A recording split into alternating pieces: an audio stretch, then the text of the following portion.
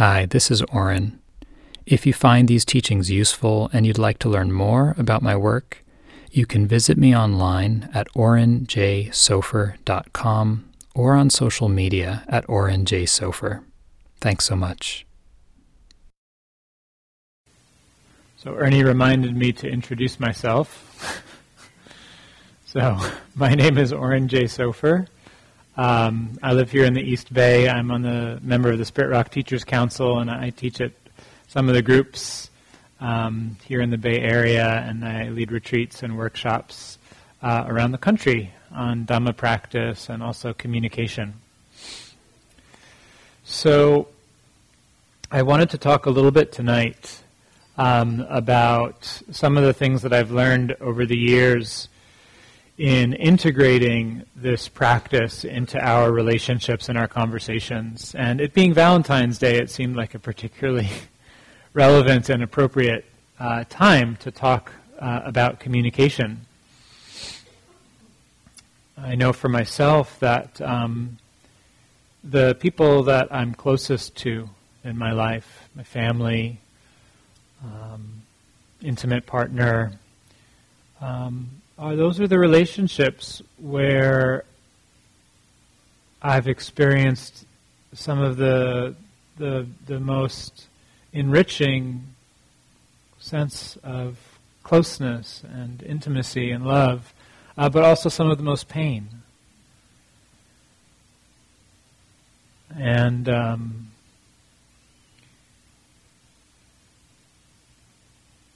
it's kind of shocking the way we can say things to those that we love that are so hurtful. You know, in a moment of reactivity, in a moment of mindlessness. And because the bonds are so strong, because we care so much, there can be a level of intensity when there's disagreement or misunderstanding. That makes it hard to stay connected, to hear one another, to be patient, to draw on our deeper intentions and values. So it's been a point of interest for me for almost 2 decades, this question of how do we translate our sitting practice and the values of our contemplative work into our relationships, into our conversations. So I started meditating when I was relatively young. I was 19, and I kind of dove in head first. I went to India. I lived at a Buddhist monastery for several months, and I started a daily practice right away, every day, twice a day, for 45 minutes. Really, really took to it. And within a few years, what I found was that my heart was opening in these beautiful ways in the meditation, feeling very inspired, a lot of love and compassion, and feeling a kind of unshakable connection with the message and the teachings of the Dharma. I was working at the Insight Meditation Society in my mid-20s in the kitchen, cooking. And I'd get into an argument with one of my coworkers about how long to steam the broccoli for, how to cut the carrots, and all of the compassion and wisdom would suddenly just vanish. I was like, what just happened, So I realized that there was something missing. And that if I couldn't stay connected to those values of wisdom and patience and compassion, even in a little argument with a coworker, then what good was the meditation? And again, so it was even less accessible when I would go home to visit my family down in New Jersey. Get into a tiff with my brother or conversations with my parents.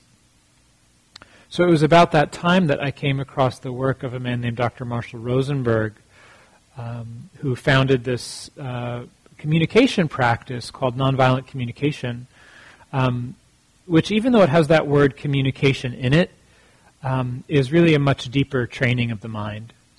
It's really about shifting our consciousness and learning to understand and relate to ourselves, to one another, and to the world in a different way. So I'll just say a few words about Marshall and how he came to be doing this work. He grew up in Detroit in the 40s. And he was a young boy during the first race riots of Detroit. And when this happened, he couldn't leave their house for a number of days. And several dozen people lost their lives just within a few blocks of his house. And later in life, he spoke about this time and said that it was a very powerful education for him, this experience. And what it taught him was that people might want to hurt you because of the color of your skin. But that was the kind of world we're living in this country. So that was a wake-up call. And then as he grew and went to school, he got picked on a lot and beat up because he was Jewish. His dad was a member of the community there in Detroit, also was threatened with physical violence because they were Jewish. So again, he said this was also a very powerful education, that someone might want to do violence to you because of your last name. But he also had this experience, his grandmother was paralyzed and lived with them. And several nights a week, one of his uncles would come over and take care of her. And the uncle would bathe her and feed her, and he would just be beaming, just filled with so much joy and happiness, being able to take care of his mom. And so that, too, had a really strong impression on him. Here's this person feeling so delighted, so happy to give, to contribute. And so the contrast between these experiences left him with a very, very deep question. How come some people enjoy giving to others in this life, while other people resort to violence when their needs aren't met? What makes the difference? We have that potential in each of us to experience happiness and joy through giving or to harm one another. And what makes the difference? So what he found through his research and study in psychology and some of the work that he did was that the ways in which we think and speak play a large role in whether or not we can stay connected to our sense of common humanity, and whether or not we will see violence as a viable strategy when things aren't working out. So he named the system that he developed nonviolent communication, in part because of this connection that he found between language and the willingness to use violence. The other reason he chose that name was very consciously and intentionally to place it within the tradition of Gandhian and Kingian nonviolence, because he saw the role that thought and language play in structuring the institutions and systems of our society. And that if we want to work to change the structures that form our society, part of that work needs to include changing the structures in our own mind, which have created those institutions. Otherwise, we run the risk of just recreating and perpetuating the dynamics of domination and oppression that are embedded in those institutions. So here I am, living at the Insight Meditation Society, arguing over how to cut the carrots, meditating and seeing a disconnect. And I come across this person's work and very, very quickly realize that this is a bridge. It filled a gap in the teachings for me. So many of you have been studying or practicing Buddhism for many years, and you're familiar with the Noble Eightfold Path, this template that the Buddha came up with to describe the kind of complete cultivation of the heart and the mind that's at the core of this path, which is not just about meditation, it's about how we live. And it includes a development of certain perspectives on life, a training in wisdom, how we look at things, the qualities of intention that we bring forth, and it also includes a training in our conduct, how we relate to one another, how we earn our living, the choices we make, and very specifically the ways in which we speak and listen. So the guidelines that come out of the Buddhist tradition for right speech are very, very clear, very inspiring. But if you start to look at the early texts, you'll see there's not a whole lot of how-to. The basic guidelines are to refrain from using speech in ways that are false, harsh, divisive, or wasteful, just pointless, just wasting words. And so we can all listen to that and recognize what it means and go, yeah, it makes sense. Don't lie, don't speak harshly, don't pit people against one another. But when we're in an argument with somebody, or when a loved one does something that really hurts and we're filled with reactivity, how do we transform that energy to not speak harshly? When someone does something that we really strongly disagree with, that frightens us or upsets us, and we're talking to a third party about it, how do we express our deep values and care without being divisive, without trying to get that person on our side against the third party? How do we actually do that? So what I found was that this system of nonviolent communication gave me some very concrete tools to put these teachings into practice and to start to translate the values of wisdom and compassion and patience and peacefulness, generosity, into my conversations. Not only that, but I found that the more I worked with my speech and communication, the more it started to actually reshape my mind in a way that was very supportive of the meditation practice. So it was like this cycle. The meditation practice was strengthening the values and the intentions, and then the communication practice was transforming the ways in which I was thinking and relating to things, which then fed back in to the meditation practice.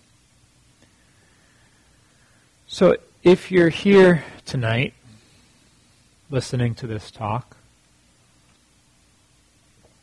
it's probably safe to assume that you have some interest in transformation. Whether that's personal transformation or social transformation. Meditation is a very powerful tool,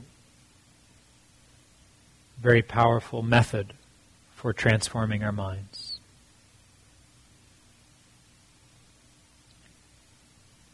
Communication, I would suggest to you, is as powerful a tool for transforming our minds and our society. So if you step back for a moment and think about it, how much do we communicate every day? Just think about your life for a moment. How much of the day are you communicating? Now include your device, social media, reading the news, texting. Now include that narrative that's going all the time when you're alone, communicating to yourself. So we're communicating all day long, every day, in every area of our life. We're doing it at home, we're doing it with friends, we're doing it at work. So if you're interested in transformation, if you make one change in your communication patterns, just one small change, that's going to affect everything in your life because we're doing it all the time. If you're interested in seeing more clearly and experiencing more compassion and less suffering in your life, try transforming how you talk to yourself. One change can have dramatic effects in our quality of well-being in life. So if you're interested in transformation, communication is one of the most accessible and powerful levers for change, precisely because of the place that it holds in our lives. We're doing it all the time, and not only that, but it is determining the quality of our relationships. A relationship is a series of interactions over time, and most of those interactions involve communication of some kind, whether verbal or nonverbal. So if you want to have more meaningful relationships, healthier conversations in your life, again, one small change in your communication will have far-reaching effects. I want to read to you just a few paragraphs from the beginning of my book, from the introduction, about the place that communication holds in our lives and the power that it has. What we say matters. We've each felt the power that words have to heal, soothe, or uplift us. Even one caring remark can make the difference between giving up and finding the strength to face life's challenges. We each also know something of the great harm that can be inflicted through speech. Sharp words laced with anger or cruelty can break a relationship and burn for years. Language can be used to manipulate and coerce on a mass scale, to fuel fear, war, and oppression, or to advance political agendas of genocide or terror. Few things so powerful are also so commonplace. Words are woven into the fabric of our lives. Your first love, your first job, your last goodbye to someone you love. Our beginnings and endings and the countless moments in between are punctuated by a play of words as we share our thoughts, feelings, and desires. The creation myths of many cultures throughout and religions through time, East, West, and indigenous, recognize the generative power of words, giving the potency of speech a key role in the beginning of the cosmos. Indeed, words have the power to shape our reality. As we think, so we perceive. As we perceive, so we act. Moreover, the teachings of all world religions reflect a universal understanding about the ethical implications of language, its potential for good or harm, and include moral guidelines around the appropriate use of speech. What we say matters, perhaps now more than ever. We live in times of great change, in which much is being asked of us. We live at a time when we are less and less able to listen and really hear one another in society. At a time when those with different views, beliefs, or backgrounds are once again so easily cast as the other. At this time, when great forces of political, social, economic, and environmental change are sweeping the globe, intensifying our separation from self, others, and life, we need to learn how to speak and listen in a new way.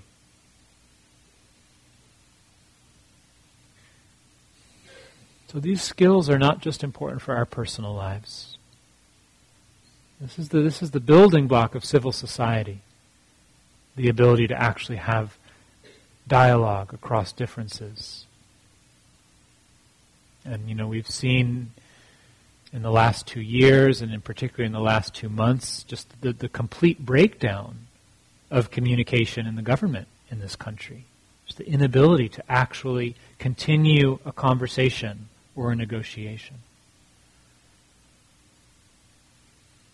So what I'd like to share with you in the time that we have left is I'd like to share some very specific concrete tools with you and perspectives that I think can be helpful in your life so that you can leave here tonight with something to practice, with something to take into your relationships with your loved one, with your colleagues, with your work.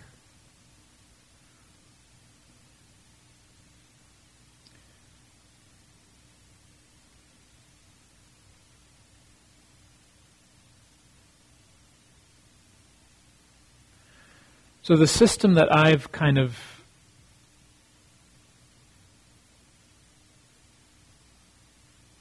discerned in myself over the years of practicing with contemplative meditation and communication techniques has three trainings, three key foundations that we can cultivate. And each of those foundations has a specific step of training. And so I want to talk about what each of those are.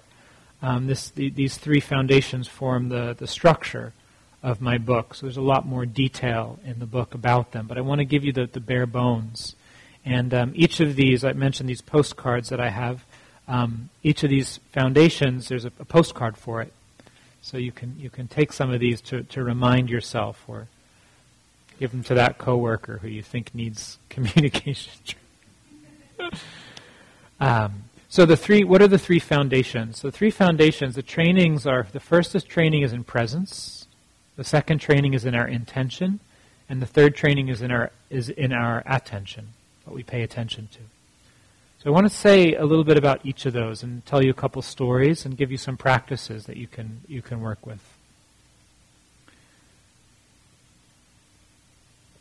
So the first and most fundamental prerequisite for having a meaningful conversation is presence. The currency of communication is meaning. Communication is about sending and receiving messages. Whether you're trying to build a bridge, or asking someone to marry you, or trying to work something out, we're trying to build understanding. That's the currency. That's what we're trading in, is meaning. Sending a message, receiving a message. If you want to understand anything, we need to be here first. It's so simple and obvious that we often overlook it. Just consider how many misunderstandings and arguments have you had simply because someone wasn't paying attention, because someone wasn't listening. Have you ever had the experience of saying something to someone and they're just like a few feet away from you, their ears are working fine, but they're on their phone or they're daydreaming, and it's like they don't even hear you? You know what I'm talking about? Right? If there's no presence, if there's no awareness, no communication happens. No understanding arises, because the mind is not receptive, it's not receiving. So the training here, the step, is to do something that I call leading with presence. To lead with presence. It means that before anything else, before what you want to say, how you feel, what happened, your agenda, before any of that, can we just show up? And can we learn how to keep coming from a place of awareness in the conversation?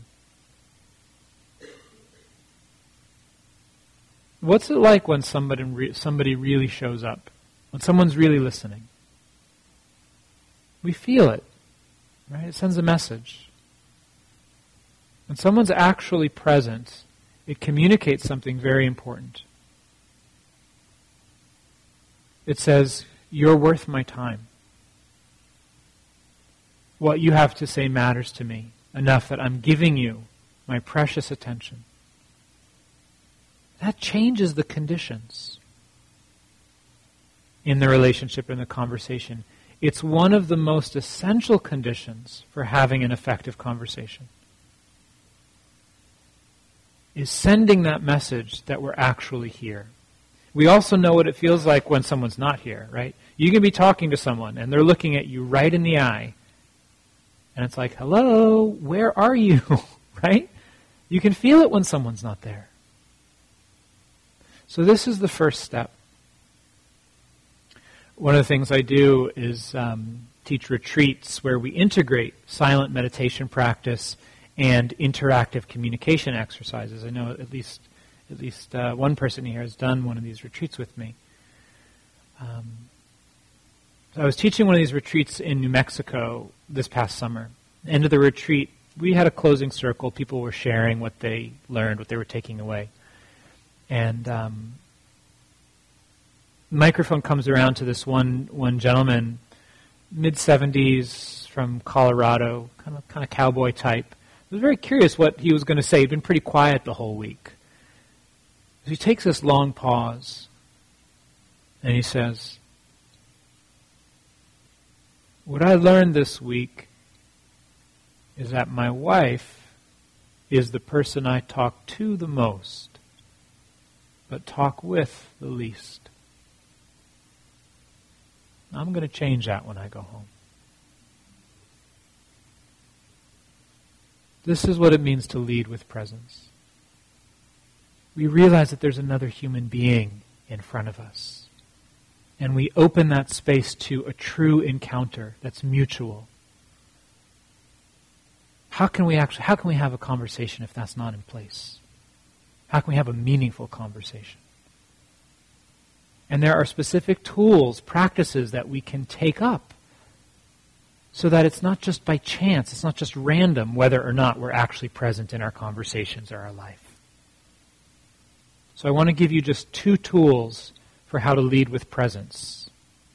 I'm giving you 2 because different things work for different people. You just need to find one thing that works for you. So, number 1, try to feel your body. So right now, as you're sitting there listening to me talk, as you're seeing my image, the Buddha Rupas behind me, can you feel your body? Can you just feel its weight, maybe feel your hands? Can you still be aware of what I'm saying and seeing me while you can feel your body just a little bit? It's not that hard, right? So you're a little bit more present now that I called attention to your body. Sensations don't exist in the past or the future. If you are aware of a sensation, you are for that moment present. So if we can feel just a little bit of sensation in our body in a conversation, that's going to help us to stay here. So this is one way that you can practice leading with presence. Number 2, try pausing. Doesn't need to be a long pause. Just like that. A beat, a moment, half a breath between phrases. So one of the postcards I have out there says, pause. One breath can change what you say next. Think about how much grief we all could have saved ourselves in life by just, don't say that. Or like not hitting send on the email, right? Just that like 1 second, 2 seconds of a pause. Maybe I'll leave it as a draft and sleep on it. Come back to it again tomorrow. Can make all the difference. So, this is about leading with presence. This gets us on the map in the conversation. The next training is about our intention. Where are we coming from? So one of the things that we notice as we practice with mindfulness and meditation in our life is that our actions, our words, our speech, and our thoughts are driven by our intentions. Intention is what shapes and directs our course of action in life. A very, very powerful factor in human experience, and particularly in the Buddhist psychology, because intention is what creates karma from the Buddhist perspective. It's the seed that determines the ethical tone and outcome of our actions. Intention is very important in conversations because it too creates the tone. So where are we coming from in a conversation? Are we even aware of our intentions? Are we trying to be right, to get what we want, to blame the other person, to defend ourselves, to manipulate the situation? Or are we genuinely trying to work together, to hear one another, to figure things out? A lot of our communication is nonverbal. They've done different studies on this. Very fascinating work. So depending on the context, the percentages vary, but it's very high. A large degree of our communication is body language, so gesture, facial expression, posture, and tone of voice. So when you're having a conversation with somebody, and the words that they're saying don't match the body language and the tone, which do you believe? Right. We believe that nonverbal communication, right? That's what we actually trust. So what do you think is shaping all of that nonverbal communication? It's our intention. It's where we're coming from that is animating our facial expressions, our body posture, our tone of voice. So when we begin to become aware of our intentions in conversation and actually choose helpful, clear intentions, that starts to determine the whole trajectory of the conversation. And it shifts the atmosphere and the tone.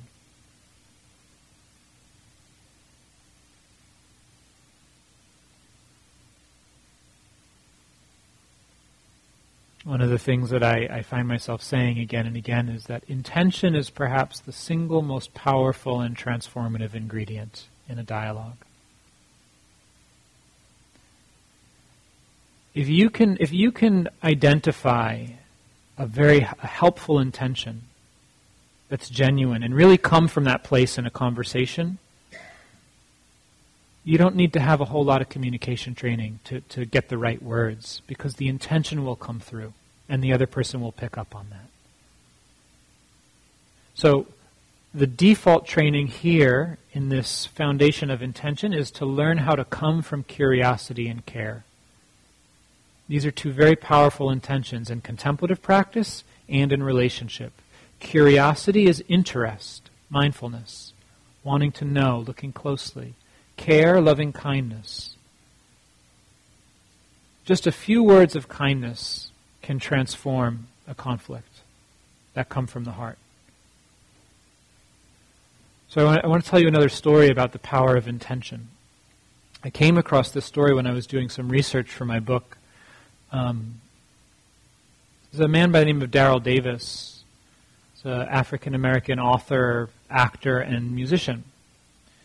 And Daryl spent the first few years of his life overseas. His father was in the military. And he moved to Boston, he moved to Massachusetts when he was 9 or 10. And he joined the Cub Scouts. He was the only black kid in the Cub Scouts. And they had a parade in the town. They were marching through the town. And some of the white folks in the town started throwing bottles and stones and fruit at him. And the kind of scout leader had to take him aside and protect him. And he didn't understand what was going on. His father had to explain to him that people were angry and didn't like him because of the color of his skin. He hadn't been exposed to the racism that is so embedded in this country because he'd grown up overseas. And when his father explained this to him, he said, "But how can they hate me if they don't know me?" He couldn't understand. How can someone hate you if they don't know you? So kind of in a way similar to Marshall, this left a strong impression on him and left him with this question: how can people hate others if they don't know them? So later in life, in the early 80s, he's playing a gig at an all-white bar down in southern Maryland, playing piano. It was a jazz gig. And one of the set breaks, this white guy comes up to him, a local, and says, "I've never heard a black man play as good as you do. You're almost as good as Jerry Lee Lewis." So I always appreciate when I tell the story and people actually get that, because a lot of people don't know. So for those of you who don't know, Jerry Lee Lewis is a white piano player. So Daryl kind of smiles and he says, that's interesting, because actually I know Jerry Lee. He's a friend of mine, and Jerry Lee Lewis learned how to play piano the way he does from African American blues musicians and boogie woogie piano players. So this white guy's kind of taken aback. He's like, "Oh, I didn't know that, you know." So they sit down and have a drink together and start talking. And Daryl's very curious. He just wants to understand this guy, wants to get to know him. Turns out this man's a member of the KKK in the local community. So they develop a relationship, and they stay in touch. Daryl, with this kind of very genuine curiosity, really wants to understand this man. How can you hate me if you don't know me? And so he listens and asks questions and treats him with nothing but respect and kindness. And over time, this guy comes around. He realizes that his views aren't accurate. So this inspired Daryl to write a book. He wanted to learn more about the KKK. And through this one connection, he ends up interviewing many, many members of the organization in this one area in Maryland. And through his conversations, through the power of his intention to understand, and through treating people with respect and kindness and care, between 40 and 50 members of the organization end up leaving, just from their conversations and their relationship. Several of them give Darryl their robe and hoods. The Grand Wizard asked Darryl to be his daughter's godfather. More than 200 people indirectly, through Darryl's connection with these people, end up leaving the organization. The whole thing collapsed in Southern Maryland. All from the power of this genuine intention to understand, to be curious, to see the humanity in another person, rather than judging them. How can you hate me if you don't know me? So this is the power of intention. So how can we practice this? Can we get curious? So one way of doing this that can be helpful is just with a little phrase. So you can say something like, let me see if I'm understanding you. Or let me see if I'm hearing you right. Let me see if I've got it. When someone speaks to you, if you say that first, that's going to help you remember to really listen and get curious. And it's going to signal to them that you're actually trying to understand. It's a very simple way to come from curiosity and care. So this is the second foundation. Lead with presence. Really show up. Come from curiosity and care. Be aware of your intention and make sure that it's actually going to support the kind of conversation or relationship you want to have.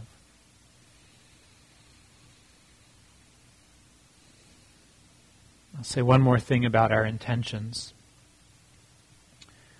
A lot of the times what gets in the way is wanting to be right. We want to be right.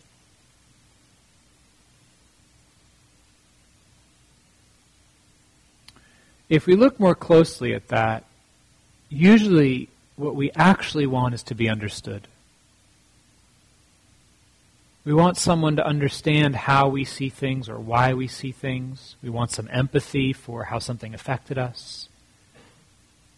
So the next time you find yourself trying to be right, I want to invite you to ask yourself a couple of questions. Number one, has being right ever brought you closer to someone else in your life? Number two,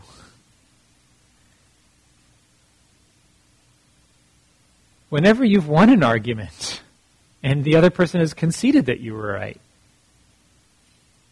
have they ever sort of thanked you with the sense of, I'm so appreciative for you enlightening me and showing me the error of my ways. Now I can actually finally learn. It just doesn't happen that way, right? So we think it's gonna satisfy us, but it never really delivers. It's much more satisfying to get the understanding, to be seen and heard for what's true for us. That doesn't come about by trying to be right. It comes about through this genuine intention to understand one another. So, I said there are 3 steps, 3 trainings: presence, intention, and attention. I've covered 2 of them. Notice I haven't said anything, really, about the words, because so much of our communication is not about what we say. It's about where we're coming from inside and the quality of understanding that we're able to create. So if you left here tonight with nothing else and you just practiced really showing up in your conversations, trying to be present, having a genuine intention to understand or be kind, that will transform your conversations and relationships in life, if you can stay connected to it. It helps to have tools to do that, and this is where the training in attention comes in. So the training in attention is where nonviolent communication in the form that Marshall Rosenberg developed is very helpful. So he developed a form of training our attention to notice 4 particular aspects of experience. And these are making observations about what happened, clear observations, distinct from our evaluations and judgments and interpretations, really just being able to hone in on what specifically are we responding or reacting to. Being able to identify our feelings or emotions, the emotions others are feeling. And more importantly, why? Our emotions are there for a reason. They point to something that matters to us. If you didn't care about something, you wouldn't be feeling emotions about it. So in nonviolent communication, we say that our feelings are a function of our needs. They are an expression of our deep values, of what matters to us. And this is very helpful to be able to identify in a situation or a conversation what's actually important. What's this about? What are the deeper needs or values that are at play here? What are the underlying objectives or concerns? So observations, feelings, needs, and last, requests. Where do we go from here? What's going to be helpful? Another way of saying this is what happened, how do you feel about it, why, and what comes next? Where would you like to go from here? So this is not a script, it's a way of training our mind, training our attention to notice what's most important in a situation. And when we can identify these aspects of our experience, it gives us very simple, clear ways of hearing someone else and expressing ourselves to build understanding. So the step of training here is to learn how to focus on what matters. So this is the other postcard I have out there. It says, focus on what matters. The rest is extra. How much of the time do we get caught up in our judgments, in the blame, in the story of what should have been or why you're wrong, or our interpretations of the other person's intentions?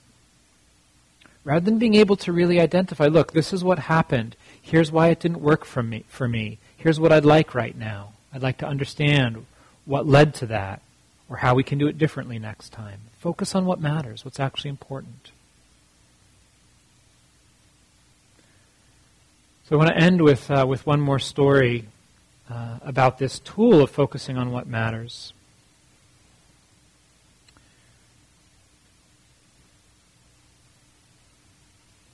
There's a group of women that were at a march also in Massachusetts and Boston for reproductive rights. This was quite a number of years ago. And typical demonstration, picket signs, shouting, kind of the whole thing. And somehow in the space of the demonstration, 2 women from different sides, the pro-choice and pro-life, kind of one of them made a joke to the other saying, like, this is ridiculous. Here we are yelling at one another. We're never going to get anywhere just shouting and screaming, you know. They exchanged information and decided to get together. And they met for coffee, and then a small group of women from each of the different sides started meeting regularly to talk about their views, but not just about their views, to focus on what matters, to talk about their values. Why? Why were they pro-choice? Why were they pro-life? To really try to hear and understand each other. And they got to know one another over many months. They got to know each other's families. And to respect the views and the deep values on both sides. So something very interesting happened. None of the women in either side changed their views. Nobody had this grand aha moment of, I see the light, you're right, and, you know, I'm going to change my position. It didn't happen that way. But at a certain point, when the women from the pro-life group heard through the grapevine, through the network, that someone was planning on coming to Boston and bombing an abortion clinic, they got together and talked it over. And they sent a very clear message back through the network that said, do not come. You are not welcome in our community. To me, that's a victory. They were no longer willing to use violence to accomplish their aims because they saw the humanity on the other side. They didn't agree, but they saw the value.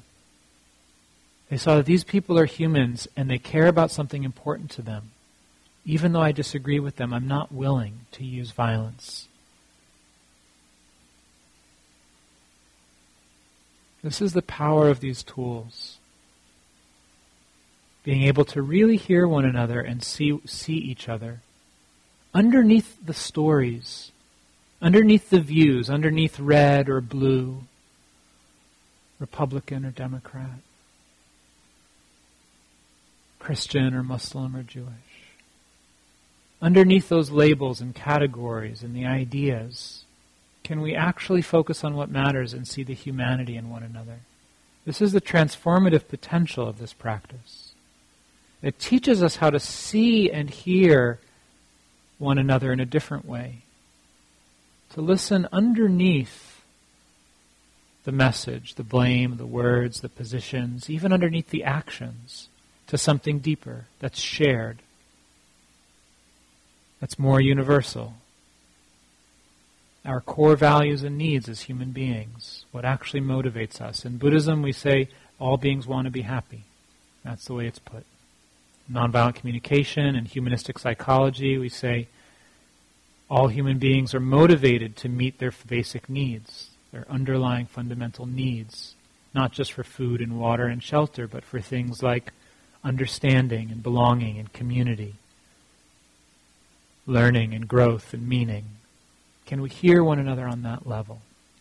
It takes training to listen in this way, to focus on what matters. But it's completely possible. So what I'd like to leave you with tonight is the invitation to expand your meditation practice. Don't leave it on the cushion. Don't leave it here at Berkeley Buddhist Monastery. Take on this domain of communication as part of your own transformation, as part of your contemplative practice. And work with it every day. Just take one of these tools that I offered, leading with presence, coming from curiosity and care, focusing on what matters, and make it a mindfulness practice. In your conversations, keep coming back to it. Work on it. I guarantee if you make one change in your communication patterns, it will affect everything in your life. So I offer these thoughts for your consideration tonight. Thank you so much for your attention.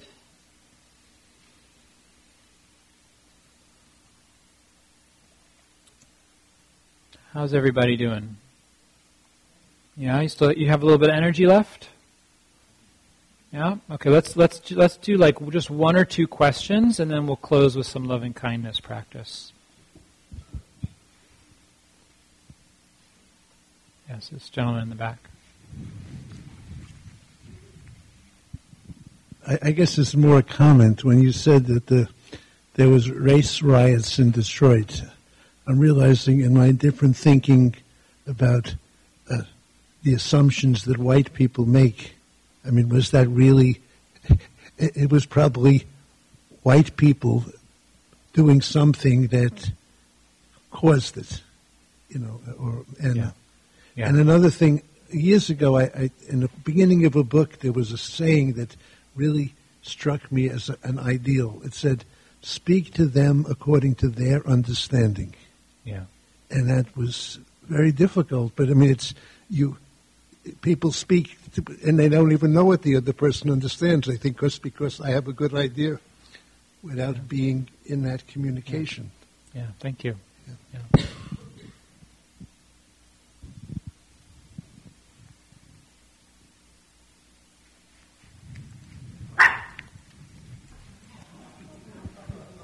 She was so quiet the whole night. We didn't even know she was here. Yeah. Please. She anticipated I have a kind of an unpleasant question. So you use the M word in your talk. The M word? The M word, manipulation. Uh-huh. And I'm being, kind of both serious and facetious at the same time by calling it that. But I wondered if you could explain what you mean when you use that word. Right. When I was speaking about intention, said, is our intention to manipulate? Yeah. Yeah. So I think there's kind of just a colloquial understanding of that word being to use force subtly or directly to get what we want. So we're trying to coerce, we're trying to exert force in the situation to meet our needs without taking into account or considering the other person's needs. That's how I would define manipulation. So, I think maybe it was not the most accurate word because it's more of a behavior than an intention. We rarely, it's rarely a conscious intention, like I'm going to manipulate you, right? That's not really an intention. That would be an interpretation of a behavior. But I was using it colloquially to kind of refer to some of the more unconscious ways that we might have an intention in a conversation that isn't helpful. Does that answer the question? Yeah, I think kind of another dimension maybe is when there's dishonesty. Mm-hmm. Is that also a characteristic? I don't know. I mean, where the intention is not pure, I guess is what you're saying, right? Yeah, well, our intentions rarely are pure. We're very complicated beings. But yeah, I mean, honesty is the bedrock for healthy relationships. It's very difficult to have a relationship when there isn't honesty. So when that's not present, that's challenging to engage, to be able to try to address it, to develop more trust. It gets particularly complicated when you start to look at the collective level, right? Like what's the effect when in an organization the leadership isn't honest with the staff or the employees, or in the government when elected officials are not honest. We see again and again through history in our country. Thank you. Yes, maybe a last question or comment.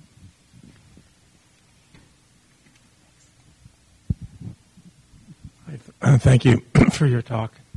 I was thinking about children, how children are sometimes raised with this deep urge to belong, and at the same time, part of that is to experience difference as something, experience other as something that's to be,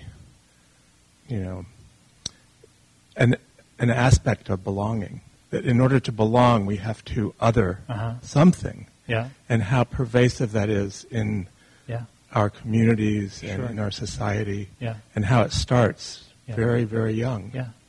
So there's a lot to unlearn. There is, yeah. I mean, thank you for what you're bringing in. It's very, very important. And I think both are not just social.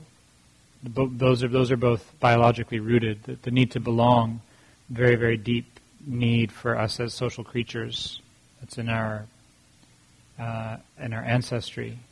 We come into the world needing to belong. We depend on human connection for our survival early in life, which is about belonging, feeling connected.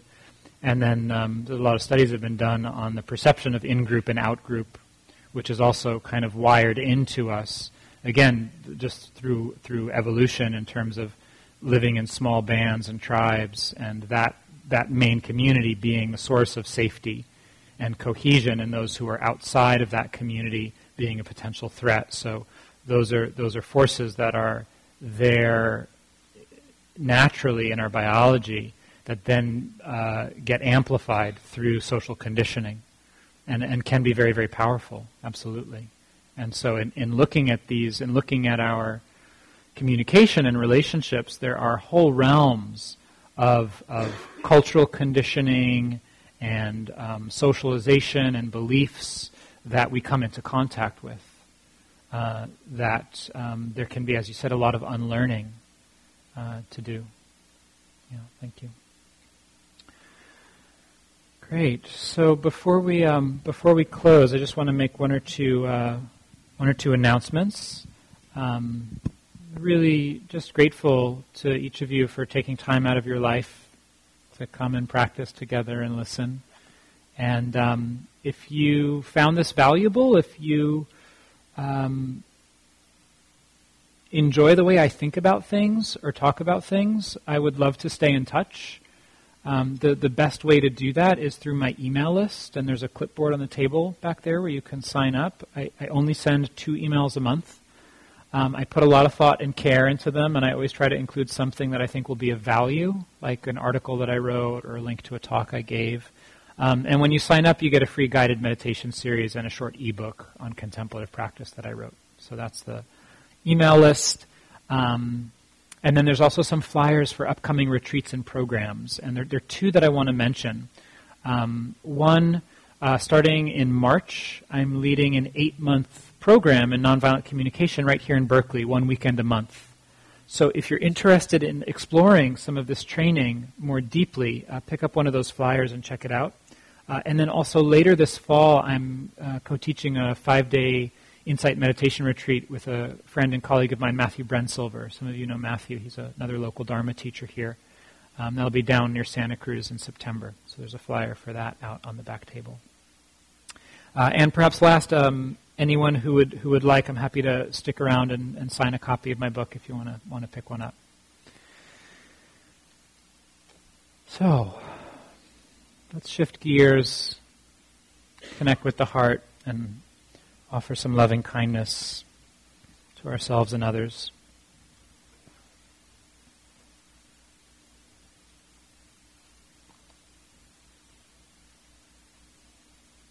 So just picking up that tone inside of warmth and care in the way that you know how.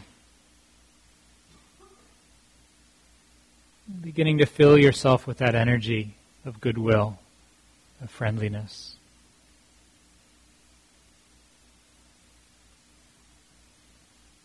Recognizing that all beings just want to be happy. We're all just doing the best we can.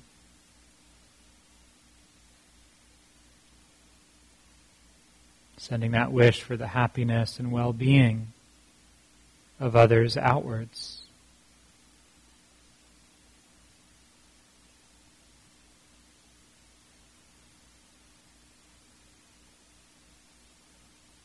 Also including these individuals in our wider community.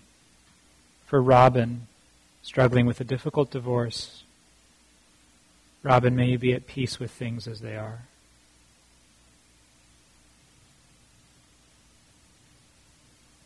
For Namita and Sandeep,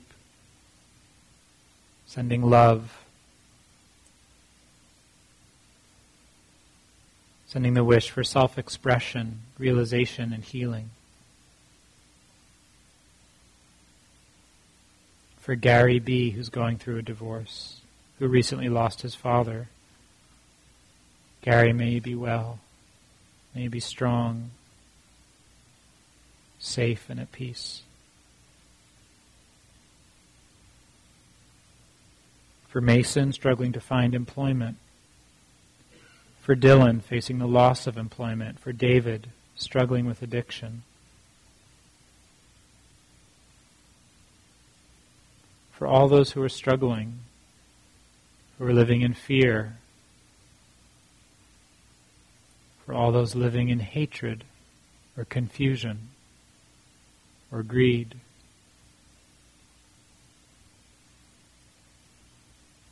For all those without meaningful work, without a warm, safe place to sleep.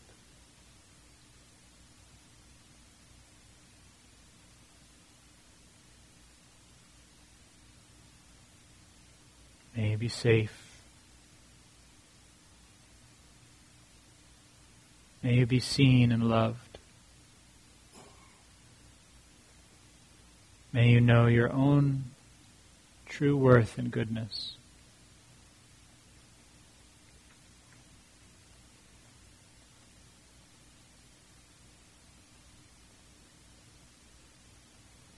So when we do this practice, we don't do it just for ourselves. Recognizing our deep interconnectedness with one another and with all life on the planet. May our practice awaken our hearts and minds, that we may find the resources, the intelligence, and the wisdom to learn how to heal this precious planet. May the benefits of our practice be for the peace, the safety, and the freedom of all beings everywhere. May there be more peace on this earth.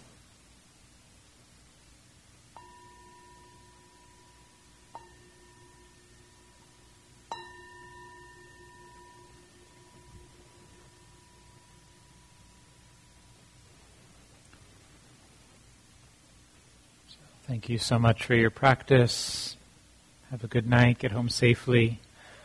I'll hang out for a little bit if anyone wants to say hi. Thank you for listening.